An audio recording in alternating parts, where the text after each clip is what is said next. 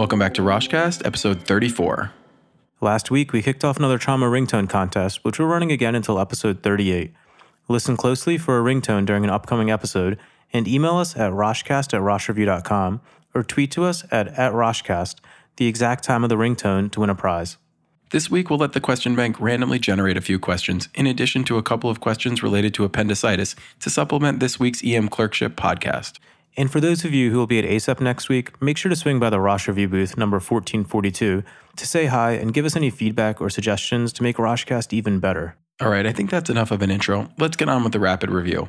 In honor of the Rosh Review core content winners, Dr. Robert Sanders and Dr. Dana Levin, let's review dysbarism. What are the typical symptoms seen in a diver with an arterial gas embolism?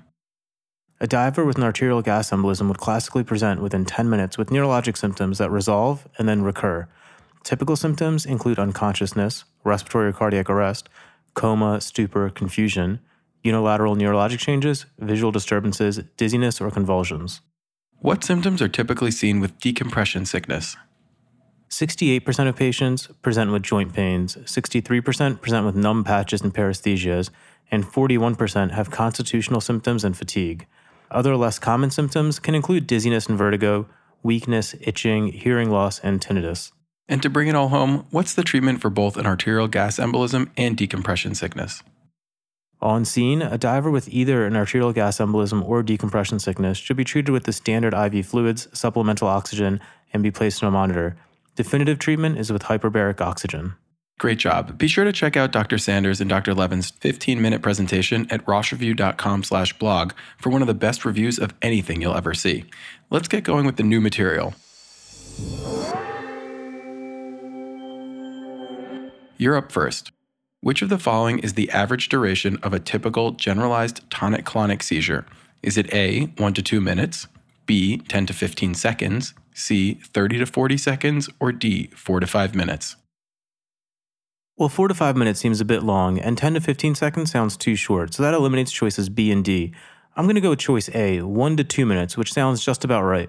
That's correct. Most generalized tonic-clonic seizures will stop on their own in 1 to 2 minutes. It doesn't sound that long when you say it aloud, but it feels like an eternity when you're in the moment. Choice D, a seizure of 4 to 5 minutes, that's approaching status. We talked about this a few weeks back. Any seizure lasting greater than 5 minutes or 2 discrete seizures without a recovery to consciousness qualifies as status epilepticus.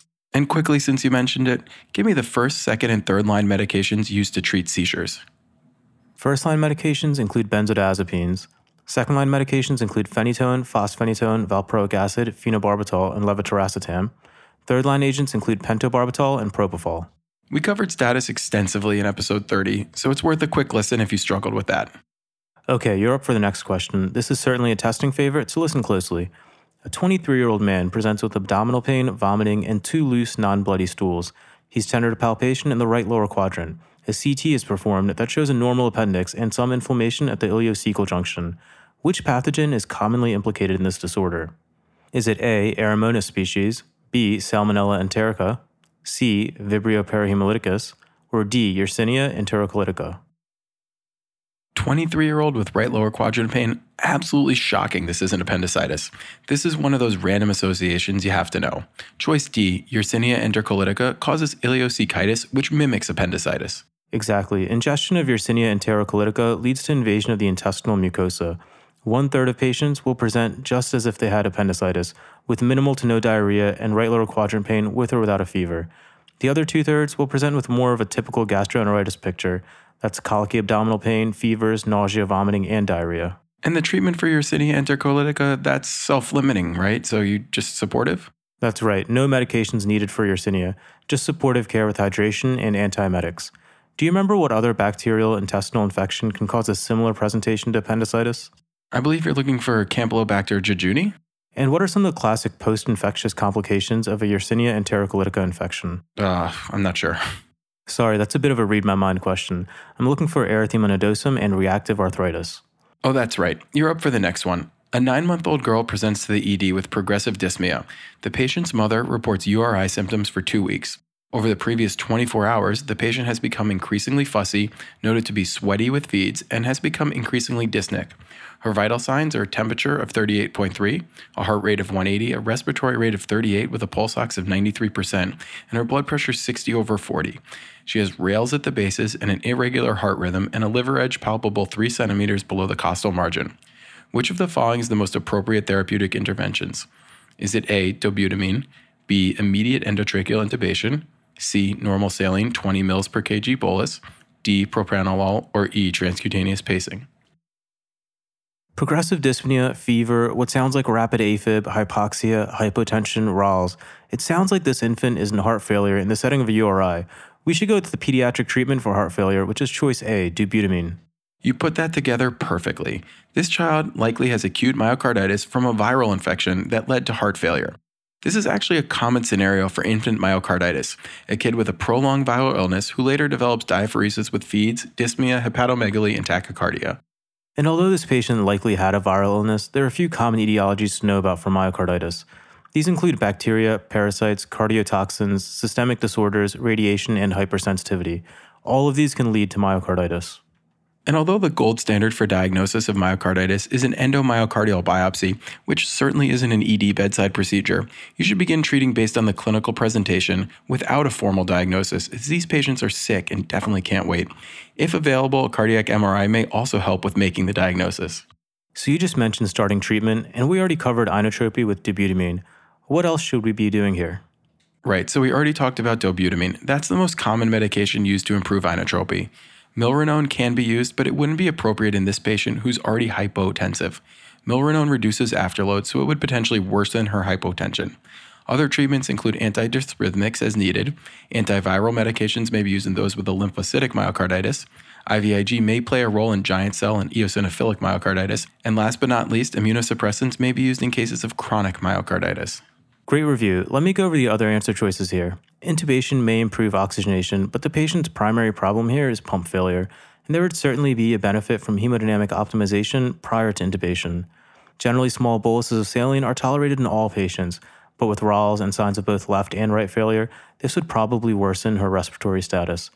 Propranolol, a non-selective beta blocker, may lead to complete cardiovascular collapse, and transcutaneous pacing is used for patients in heart block or with unstable bradycardia, which is simply not the case here. Okay, we're back to the abdomen for the next one. Which of the following statements is true regarding appendicitis?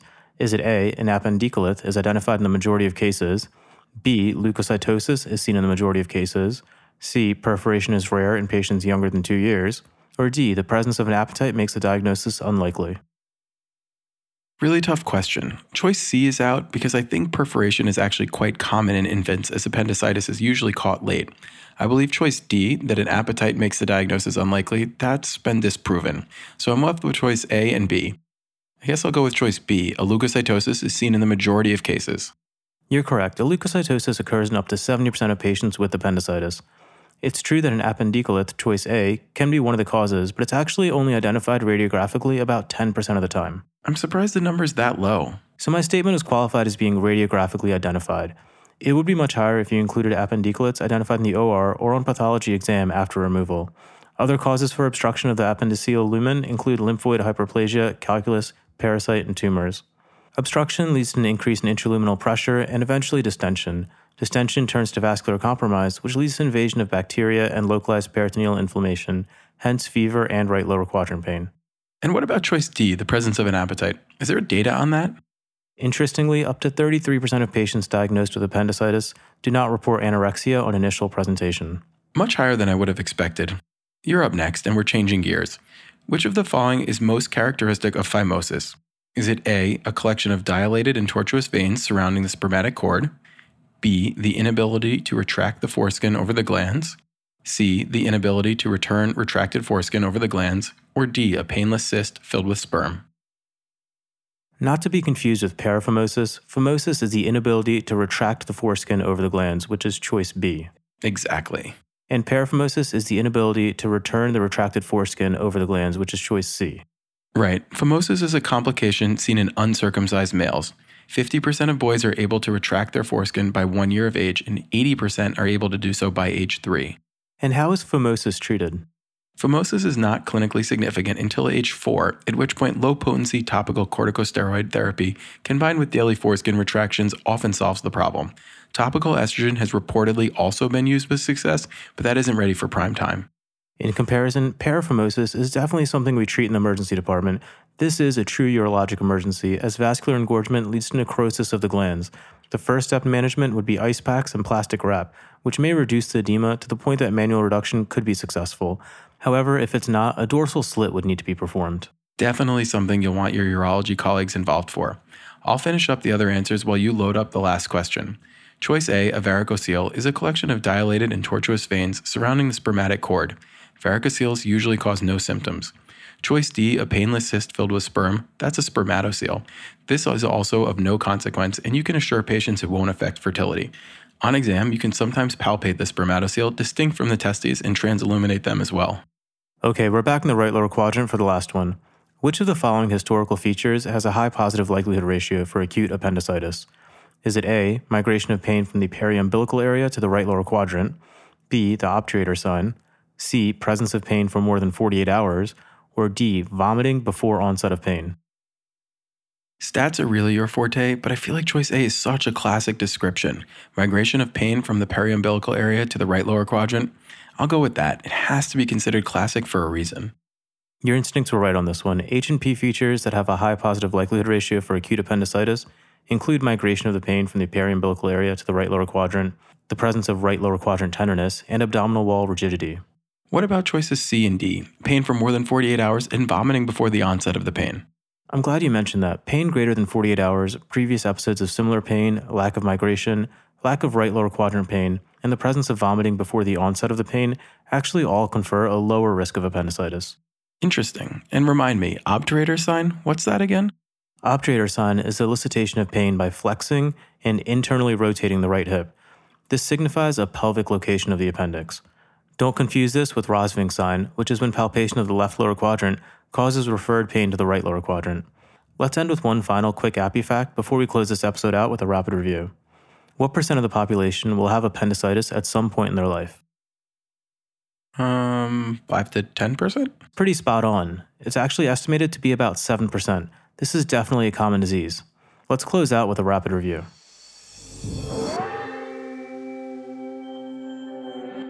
The average duration of a generalized tonic-clonic seizure is 1 to 2 minutes. Status epilepticus is defined as any seizure lasting greater than 5 minutes or 2 discrete seizures without a recovery to consciousness. For the treatment of status epilepticus, benzodiazepines are the first-line agents. Second-line agents include phenytoin, fosphenytoin, valproic acid, phenobarbital, and levetiracetam. Pentobarbital and propofol are third-line agents. Yersinia enterocollitica causes ileocechitis, which can mimic appendicitis. Other symptoms include colicky abdominal pain, fever, nausea, vomiting, and diarrhea. Treatment is with supportive care only. Pediatric heart failure is treated with dobutamine if hypotensive or milrinone if normal or hypertensive. Common causes for myocarditis include viruses, bacteria, parasites, cardiotoxins, systemic disorders, radiation, and hypersensitivity. Leukocytosis is seen in up to 70% of patients with appendicitis. Appendicolits are rarely identified. They are only seen 10% of the time radiographically. 33% of patients diagnosed with acute appendicitis do not report anorexia. Phimosis is the inability to retract the foreskin over the glands. Paraphimosis is the inability to return the retracted foreskin over the glands. A varicocele is a collection of dilated and tortuous veins surrounding the spermatic cord. They usually cause no symptoms. There is a high positive likelihood ratio for acute appendicitis with migration of pain from the periumbilical area to the right lower quadrant. Obturator sign is elicitation of pain with flexion and internal rotation of the right hip. This signifies a pelvic location of the appendix. Roshcast sign is palpation of the left lower quadrant, causing referred pain to the right lower quadrant. Alright, so that concludes the new content for Roshcast episode 34. Be sure to also check out the blog for questions from this episode and prior episodes, related images and tables, as well as bonus teaching points. There are also tons of other great free resources there to help prepare you for the boards and the words. Don't forget to follow us on Twitter at Roshcast and at Rosh Review. And as always, you can email us at roshcast@roshreview.com with any feedback, corrections, or suggestions. You can also help us pick questions by identifying ones that you would like us to review. write Roshcast in the submit feedback box as you go through the question bank. Lastly, if you have a minute, make sure to rate us and leave comments on iTunes to help spread the word about Roshcast. We'll be back soon with more high-quality review.